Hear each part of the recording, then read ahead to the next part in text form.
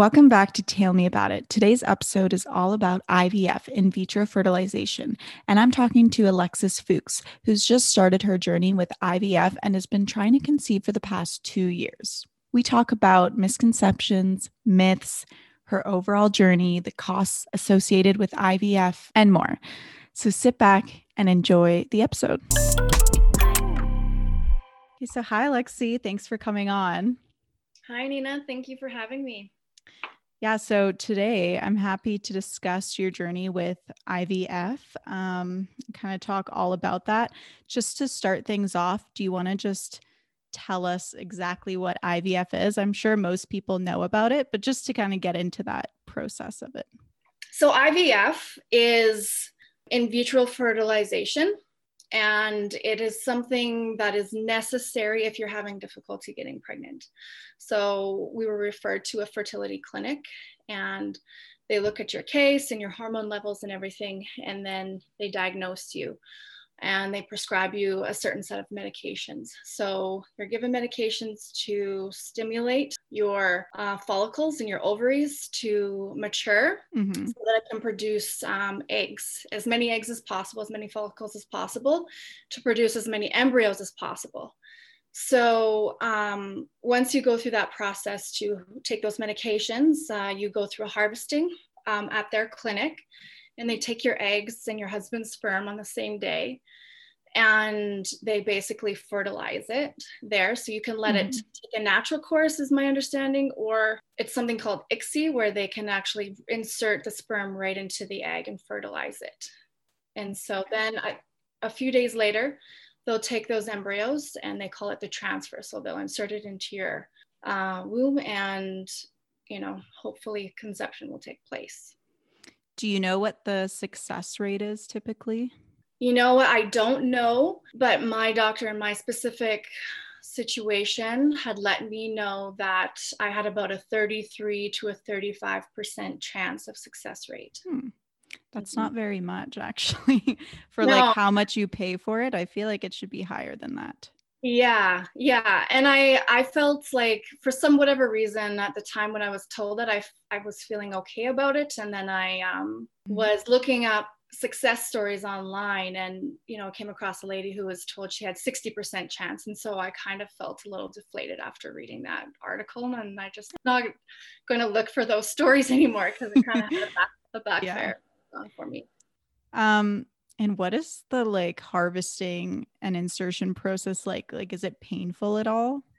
I don't know that part of it. So with my IVF round that I went through, I unfortunately didn't get to that point. So the drugs that I was taking that were meant to stimulate my follicles did not grow. So they were about a third of the size of what they needed to be in order to harvest. Okay. Yeah. So what I do know about it from looking it up is you're given drugs, and again, so I can't really speak if you're fully sedated or not, but I do remember it saying like that it can feel a little bit uncomfortable, but I don't really want to speak to it because I haven't been through it. For sure. I guess we should kind of get into more of like your story, and if you don't mind sharing, like, why did IVF become an option for you and why you decided to try it out? Yeah, so my husband and I, we got married in July 2018. So we started trying in October of 2018. So I was 36 at the time.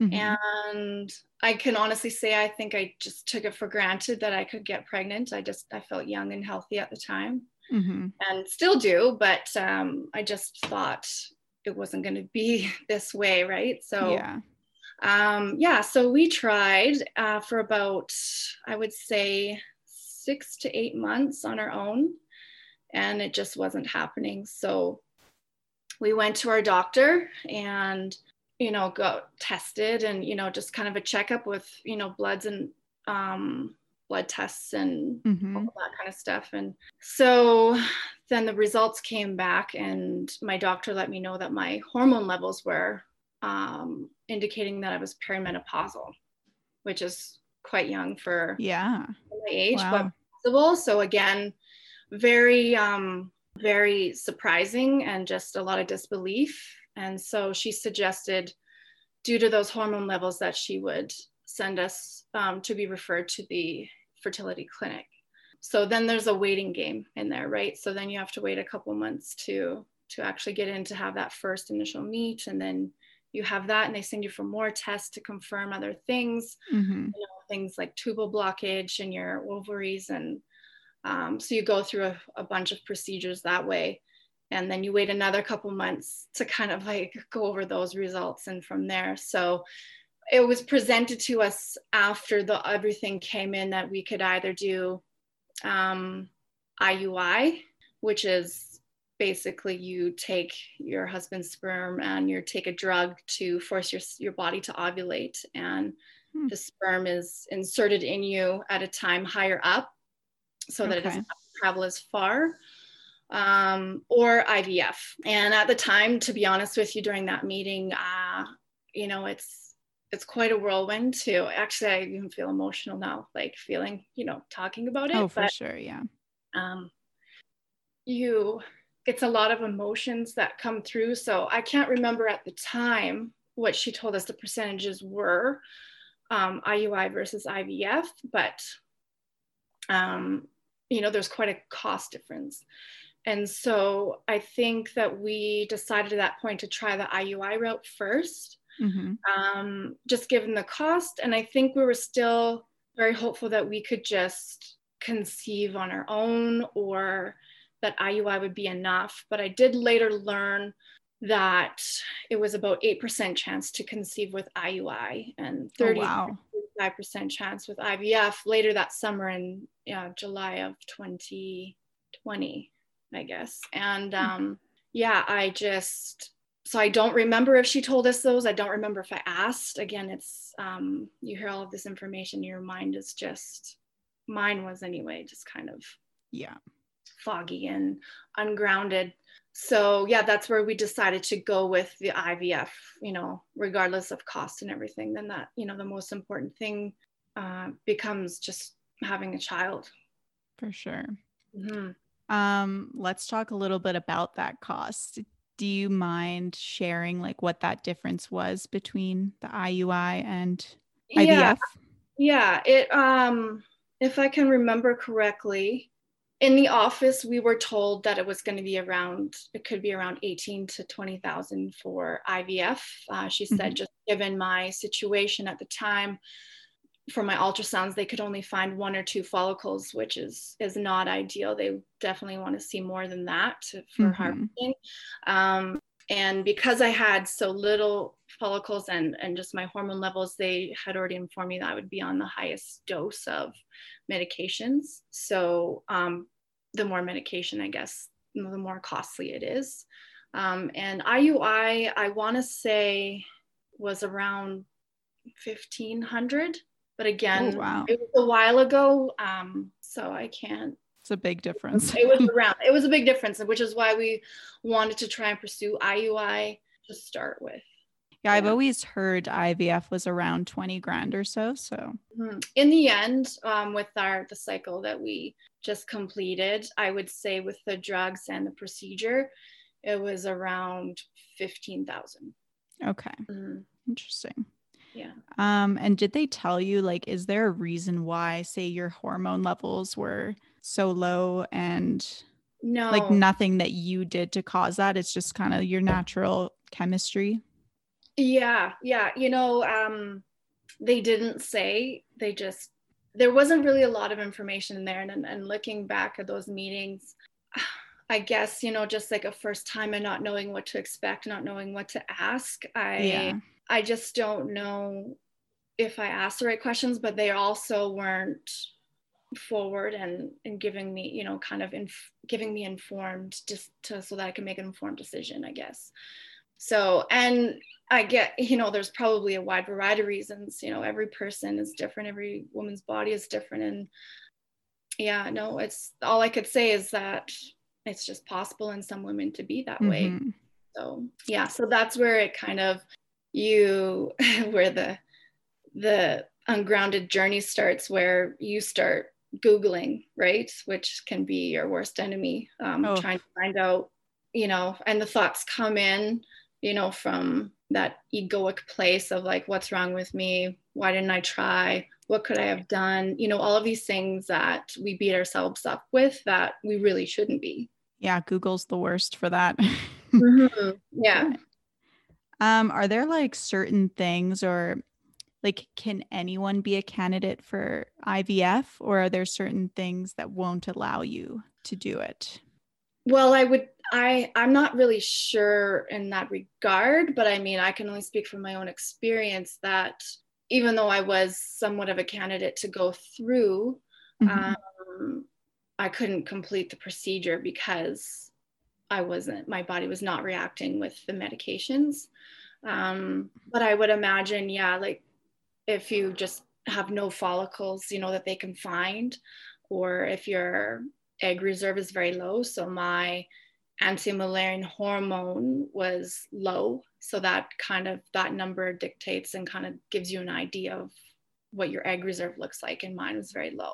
Hmm. Yeah. Okay. Mm-hmm. I don't know if it's a myth or not, but I've heard that people say that like twins or triplets are more common with IVFs. Have you heard that? Yeah, I mean, we were kind of, bracing ourselves for that possibility going down that road. And Mm-hmm. I think the reason being is because, they're going to insert at least a couple embryos inside. So during the transfer, so if both of those were to take, yeah, it could definitely produce that. So Yeah. I think from what I know is that the more embryos you put in, the higher risk there is. So I think they're cautious about how many they're actually going to place. Oh, interesting. Yeah, that makes sense. Okay, so moving on to some of the questions I received from my Instagram. We're going to start with someone asked, do you experience pregnancy announcement jealousy of those it comes easily to? Um, I would say I did not feel jealous, but over that time, it can wear on you. And I was always mindful about that because I have also, just through Instagram and reading other women's stories, hearing their heartbreak. I wouldn't say that my heart broke seeing those announcements, but I felt, just a little deflated as time goes on, Mm-hmm. this whole process. Um, just like, oh, kind of like, when is it my turn? Or is this even going to Yeah. happen for me? But I would say the most impactful part for me was actually my husband and I, at the beginning of December, we were out for a hike near Castle Mountain in the Rocky Mountains there. Mm-hmm. And we were coming back down, and there was a couple hiking up, and the lady was pregnant, and she looked to be about, I don't know, maybe 6 months pregnant. And at first I was just like impressed, and I just thought, wow, like she just did this hike. That's amazing. Like, I can't wait to do that. Mm-hmm. As that sank in, it just, that, Made you sad. yeah, that broke my heart for sure. Yeah. Um, just because I could see like them living a life that I wanted to live. Yeah. Yeah, that's definitely hard. Yeah, sorry. Oh, no worries at all. It's an emotional topic and you have such a connection to it. So you're definitely allowed to be sad about it. But another question I do want to move on to. Are there any misconceptions about IVF that you have? Well, mine, I guess in my own personal experience was that I mean, I knew that it wasn't a sure thing, but I Mm-hmm. guess for me, I didn't expect for it to be canceled. You Right. know, I just thought I would kind of as I did at the beginning of all this, trying to get pregnant. I just kind of took it for granted. Oh, I'm going to get pregnant, and so I'm a positive person as well. Mm-hmm. And through this process, you also want to have a lot of hope. And so I just, again, I think, looking back at that, I, again, just kind of took it for granted and I just kind of thought, well, of course, you'd make it through the whole procedure.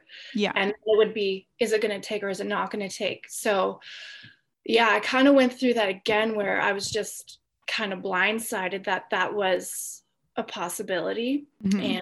And that you just don't even get to the part of being, you know, going through the harvest or any of that. So that was a bit, you know, I felt a bit defeated in that again. And again, those same feelings come up again around like, well, I just did everything right. You know, like Yeah. I ate and I was positive, I meditated, I worked out, you know, you do all of these things for self-care and work hard around your, you know, like your mental state. And then to be to that point of, you know, to be canceled that way, it was definitely the most devastating part of the journey. Mm-hmm.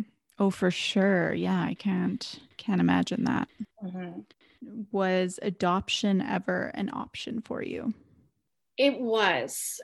So when we first found out, like even before we went to the fertility clinic, my husband and I talked right away, you know, because you know the odds and everything. And so that it's not a sure thing. And Mm-hmm. so we just thought, okay, well, no matter what is going to happen, we're going to have a kid for sure, whether that means adoption. And so that kind of just makes you feel good at the time, like, okay, I'm going to have a family no matter what. But as you go through this process, you just so badly want to have your biological child. So it was definitely an option, but I can honestly say I wasn't, and I'm probably still not happy with that option. Like it kind of makes me a bit angry at the thought of that. So after the canceled IVF, we were told, you know, like to try a different procedure with a lower dose. Mm-hmm. And just see if my body reacts to that. And they said, and if that doesn't work, then it's either using a donor egg or adoption. And at the time, both of those options hurt. But I just knew, you know, I'm not at that point yet. I don't want to accept that. Not to say that it's a wrong or a bad path to go, because obviously it's not. And there's many people out there that do adopt and have used donor eggs and are very happy. Mm-hmm. But I just trusted in myself that if it were to come to that point, that I have what it takes to process that and embrace it. Yeah. So it was an option, but I don't want to say it's like, oh, well, it's, you know, if you can't have your own kid, it's not a big deal because then you can use a donor egg or you can For go to adopt sure. have your family. It's not that easy to get there. For me anyway, it wasn't.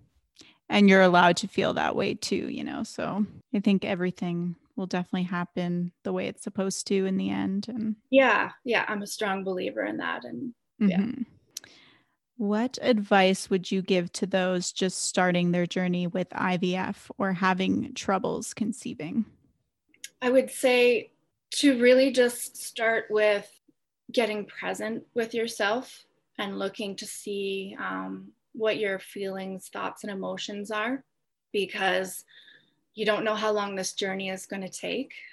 I've been through, you know, going at it for just over 2 years now, but I've read articles where women are 5, 7 years. And I Oh, can't wow. imagine. There's a lot of, you know, hope and then going through the procedure and hope's dashed.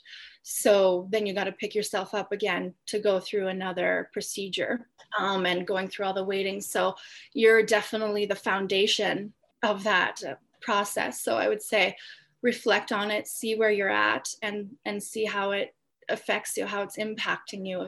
If you feel, you know, helpless and out of control, Mm-hmm. you're finding yourself Googling a lot or looking outward for answers to try and fix, I would say just go in and with those feelings and give space and time to process them so that you can choose who you want to be and how Mm-hmm. you want to be on that journey, because it can consume you. So, you know, you're kind of already in like a mother mode, I guess you could say, because you learn this news and then you're going to do everything you can to try and create a family or, you know, add an addition to your family. Oh, yeah.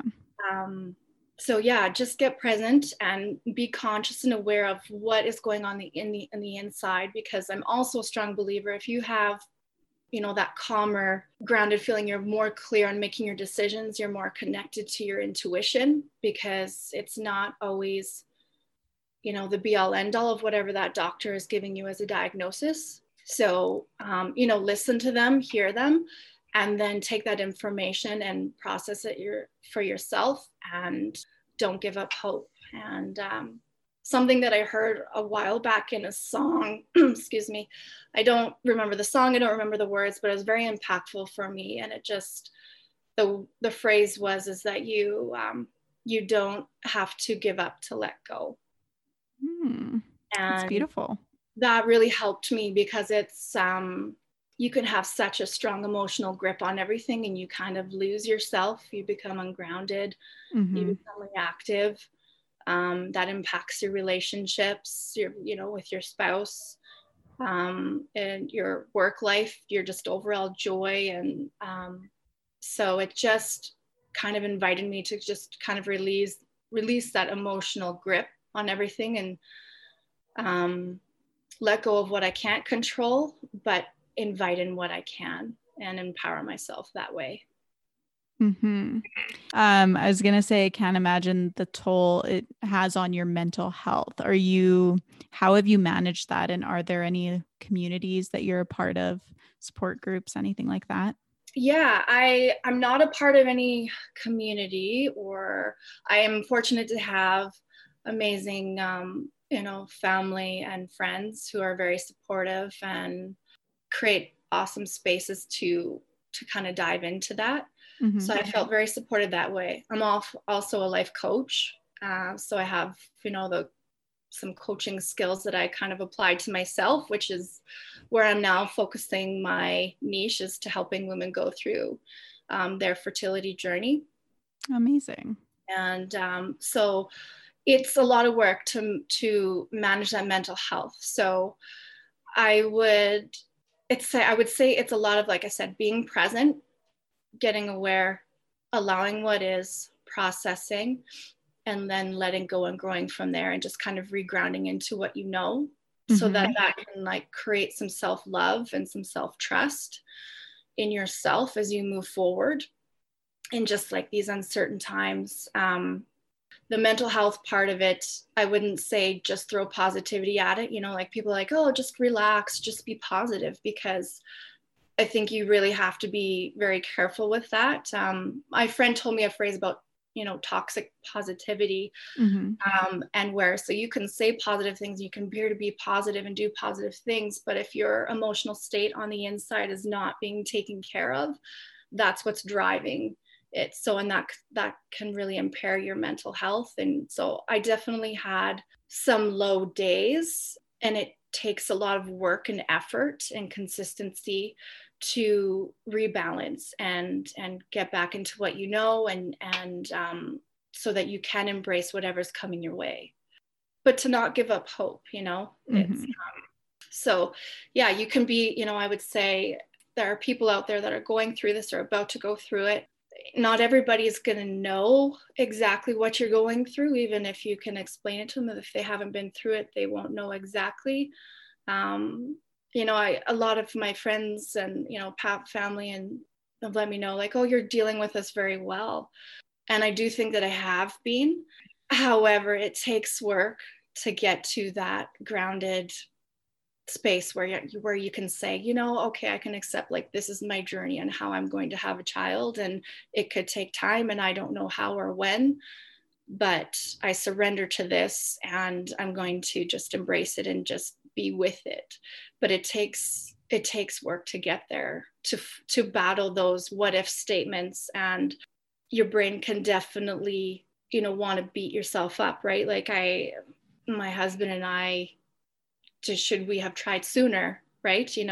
We wanted to get married first, and I had this idea of, fitting in the dress and not having to worry about kids at my wedding. And I looked back at that and thought, why didn't I prioritize children first? Like I was 35 when we got engaged. Like, why didn't I look into my health sooner? Why did it, you can just really beat yourself up, but it doesn't help. So it takes work not to buy into those thoughts and to go down that rabbit hole. Yeah, absolutely. Yeah. Okay. Well, I think that was everything that I had for you. Was there anything else that you wanted to discuss, or any final words to leave us with? No, those were great questions. I feel like they cover it. Yeah, I just want to acknowledge all of the women out there that are going through this and who have endured years of this. I like I said, I've been trying for 2 years, and I can't imagine trying for 7 and all of those ups and downs. So yeah, I just want to acknowledge those women out there and their bravery, and they're courageous and strong. So yeah. Thank you so much. So you mentioned you're a life coach. Do you want to tell us, where people could find you if they want to contact you, and your Instagram? Yeah, so my Instagram is underneath Alexis Fuchs. It's Alexis Fuchs Life Coaching. I do have a website, however, it's not geared towards fertility just yet. I'm kind of in the midst of rebranding. So it is called alexisfuchs.com if you ever want to find my contact information, but you can also find my Instagram there, and the link to that is in my bio.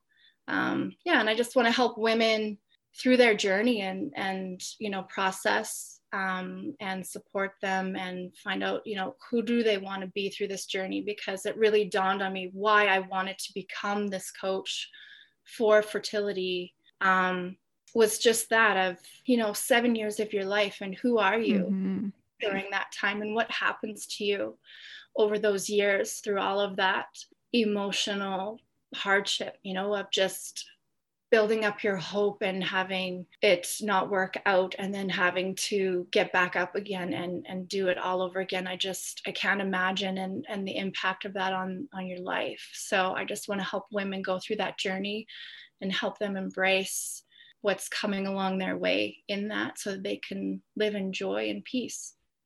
Amazing. I love that. Well, thank you so much. I know it's a tough emotional topic to talk about, but I really appreciate you coming on, and I hope that this can also help other people who might be going through the same thing, and maybe connect you to others as well. Yeah, great. Thank you so much, Nina. This was a great opportunity. Thank you.